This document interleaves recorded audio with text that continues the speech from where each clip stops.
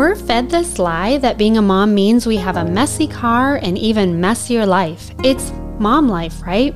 From sleepless nights to showing up late for everything, the expectation is simply that we're overwhelmed and drowning. But what if I'm here to tell you that it doesn't have to be that way, and it doesn't need to be your normal? I know when we hear the words Proverbs 31 woman, we bristle because it's another list of unattainable attributes that we'll never be able to measure up to. My name is Amanda Hogue, and I'm here to tell you that it's literally already what God has deposited in us as women and moms. Satan would love to have us overwhelmed, defeated, and isolated, but God is calling us to so much more, and our capacity and His vision for us is outlined in this chapter. Thanks for joining me for my second episode. I hope you enjoyed listening to my first episode, which was on establishing spiritual disciplines as a mother and giving God the first fruits, which are the first and the best. Everything else we do as moms, and really as Christians, builds upon the time we spend with Him, so that's a great place to start. Today I'm sitting down with a warm cup of coffee to discuss establishing rhythms and order in your home. I chat about how I plan my week and my days, so I'm stewarding my time the best that I can in this season. I'm home with 2 kids. My daughter is in school 2 days. I teach her school 2 days. I lead a small group and I work 16 to 20 hours a week. We have evening activities, we host people, we serve at a church. You get it. How do we get it all done and still have time to spend with our husbands at the end of the day chatting, or in my case, sit down to record this podcast? Today I'm going to talk about time blocking and how that's helped me manage my schedule. Here are the 2 verses that are an inspiration for today's talk. The first is Proverbs 12:20b, but those who plan for peace are filled with joy. The second is Proverbs 31:15. Even in the night season, she arises and sets food on the table for the hungry ones in her house and for others. I know that the idea of being a Proverbs 31 woman might be A, overwhelming, or B, a joke. But I believe that that's planted inside of us. This starts with spending time in your word daily. I was reading this morning in Luke 17:20-21. Jesus was once asked by the Jewish religious leaders, "When will God's kingdom come?"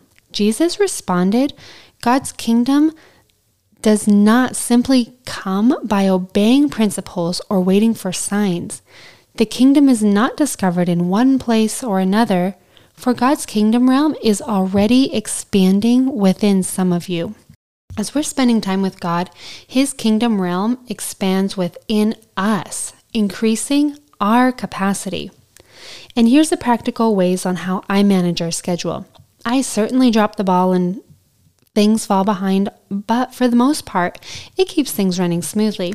I know everyone plans different, but I love hearing how other people do things just for ideas. So let's jump in. To start, I plan my week. I sit down late on Sunday after I take some time to rest and I plan out my week. I usually make myself a cup of tea so I'm feeling cozy. This might include messaging people about meeting up, confirming playdates, childcare, or the people that we're planning on hosting that week. I have an old-fashioned academic planner that I use and keep my schedule on track. As a couple, we also use a shared online calendar to keep track of our family schedule, and it's been super useful for my husband and I to remember who's taking care of what. I upload all the dates and times on my laptop and he views it on his phone. I highly recommend this method. At some point in this planning time, I catch my husband up on what's happening in the upcoming week so he doesn't feel caught off guard when on Thursday, for example, he needs to take off early to host friends, or when I remind him he's supposed to be at our daughter's school for an event. Then I do my meal planning. Since I have been using this method for years, it literally takes me about 20 minutes. I write down every day what we're having, and in the winter or summer, our weekly menu doesn't vary that much. I do try to incorporate one new recipe every week to keep it interesting, plus it's fun scrolling new recipes on Pinterest. As I'm planning each meal, I jump on my grocery app and load my cart. Then I add snacks, things for school lunches, and about 30 bananas. Sometimes that is the only food that my 2-year-old will eat throughout the day. So I just keep feeding him bananas all day long, and we go through a lot. And I set the pickup for Monday afternoon. Boom, we're done. I do have to make a Costco run about once a month, and there's just no way around that. Now I'm going to discuss planning my day. Now that my week has been planned, I can start planning my days. I've written in when I'm planning to work, schedule playdates, hosting, and now I have a pretty good idea of my downtime. This is when I take a look at my month goals and decide how much I think I can get done this week. It'll vary based on how much I'm scheduled at work that week and what other commitments I have going on. I usually way overplan, especially because it looks good on paper, but I'm learning that I'll probably only get 1 to 3 projects done this week. We moved about 3 months ago, right before Christmas, and I'm still in the process of unpacking, organizing, setting up the rooms in our house. Every room has needed to be painted, and I'm still trying to get some of that done, one room at a time. So once I decide on my projects, I determine, for example, do I need to make a stop at Home Depot for any projects I'm starting? I note and I list out everything I need. And since I'm running into Home Depot, do I need to grab any additional light bulbs? Spring is right around the corner. We're going to be planting flowers soon, so I'm probably going to spend a minute to walk through the nursery and decide what plants I'm going to buy and how much I'm going to need to be budgeting for new shrubs, etc., that we're going to be planting that spring. So I try to get as much done in each visit and each place that I go as I possibly can so that I'm not making multiple trips. After I wrap up my quiet time each morning, I reach for my planner and scan what I have scheduled that day. I note if I have a meeting with my boss or a team meeting that day, and I remember if I need to dress up for that. Because I work from home, it's easy to log in every day with like a slumpy tee and a top knot. Of course, every day looks different, but I'm going to give you an example of how I time block a day that I spend at home for most of the day a little bit later on in this podcast episode. I know this sounds so elementary, but it is really important to me that I only get ready for my day once. I'm getting dressed once for my day, and so what I'm wearing needs to encompass all the activities that I've got planned. I also have a checklist for my daughter, the school she needs to finish, the time spent on her coding games or the Spanish app, and the chores she needs to accomplish. The stuff she can do independently is done once I've logged into work. But I'm not going to lie, juggling between being a mom, teaching my daughter's school, working, doing ministry is still a lot, even if I'm the most organized person in the world. Things fall through the cracks and I have to be flexible and laugh things off when they come. And let me tell you, I am not the most flexible person in the world. So it definitely takes a deep breath as I realize all of this stuff I can do again tomorrow. But real life, when I have a Zoom call with my boss, I let my daughter bounce in and out of the screen, and I swear my boss loves her more than me. But also give yourself grace. It's okay to turn on the TV. I queued up with Spanish lessons and nursery rhymes, little lessons about telling time, and ended up with worship from about 4:45 until Daddy gets home so I can start dinner, and that's when I have my power hour. I know it sounds cheesy, but things are so much more relaxed when the house is clean for dinner, so I power through an hour and speed clean as much as I can. That's usually when I tackle the dishes that have accumulated all throughout the day. Yes, that's right. I save them until I start working on dinner. I applaud everyone who is doing dishes as they make a mess throughout the day, but that has never been a system that works for me. And I'm able to get so much more done by saving them till the end of the day. And then I run the vacuum and I pick up the toys. But at the end of the day, sometimes I have to let it go. It's not as clean as I'd like, especially my kitchen. But before I head to bed, bare minimum, I set the dishwasher to run so I'm waking up to clean dishes in the morning. I am going to take a minute to talk about time wasters. When we first brought my daughter home, I was up all hours of the night feeding her, and she'd take up to 45 minutes to finish a bottle. So I set my iPad to watch a show. I love a good story and didn't want it to end, so I set her down and I kept watching. at like 2 a.m. It took so much self-control to turn it off. My husband was gone over 50% of the time anyway, so I didn't have anyone else in the house kind of setting a schedule. And it was easy for screens to turn into an addiction.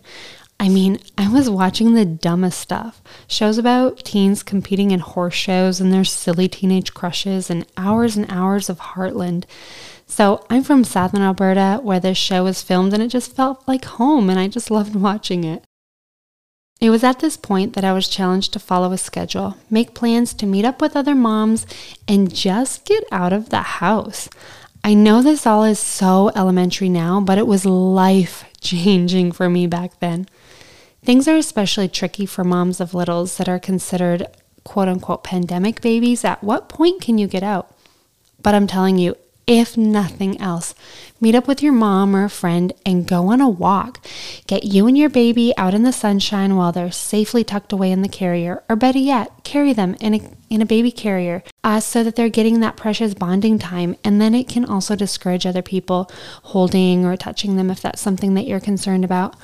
But your mental health is so important, and getting on walks to explore your neighborhood, getting into nature can make a huge impact. Another time waster for me was Instagram. It was so easy to scroll through an entire feeding. So instead, download a book to read or pop it on audio so that you can listen to it. This is also the perfect time to finish up your daily reading plan or binge a podcast. And when you're done feeding, you actually feel like getting up and accomplishing something. So before I wrap up this episode, I also want to talk about habit stacking. We all have 1,000 habits we do on a daily basis. We reach for our phone to turn off the alarm when we wake up, and maybe we unconsciously open up our favorite social app or our email app. We put the toothpaste away after we start brushing our teeth. You can take advantage of your current habit and then also build a new habit, like filling up the diffusers while your coffee is brewing or playing your Bible app while you're doing your makeup.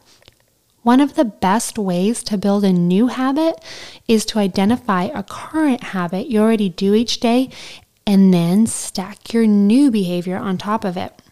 Saying things such as, while my coffee is brewing, I'll drink a full cup of water. Or, when I take my first sip of coffee, pause to take a deep breath and thank God for another day. You can tell I have a lot of habits that are stacked around coffee. Let me tell you, I take it serious. It might sound corny, but practicing gratitude over several parts of the day, stacking it on top of other habits that you're already doing, will dramatically increase your joy, and it arms me with the tools to respond graciously with my kids when they're not being their best selves. So, while the kids' bread is in the toaster, I will start emptying the dishwasher because my dishes are clean. I habit stacked that last night. Habit stacks are built by saying, after I put the kids to bed, I will clean the dishes and I will clean the kitchen and set the dishwasher going. Once that new habit is established, I add, once I set the dishwasher going, I'll set up my favorite mug next to the coffee maker so it's ready in the morning. Then I'm free to catch up on my text messages and spend the rest of the evening relaxing. When new habits are stacked on top of current habits, it makes it easier for the new habits to stick. So, if you're interested in learning more about habit stacking, linked a great article by James Clear, as well as his book, Atomic Habits, which I highly recommend doing on audio. And finally, the last method that I use is something called time blocking. And that is considered a time management technique where you schedule how you'll spend your time during every minute of every day. Obviously, as moms, you cannot schedule every minute of the day. So I want to just describe to you how I manage my day, and hopefully you'll get something from it.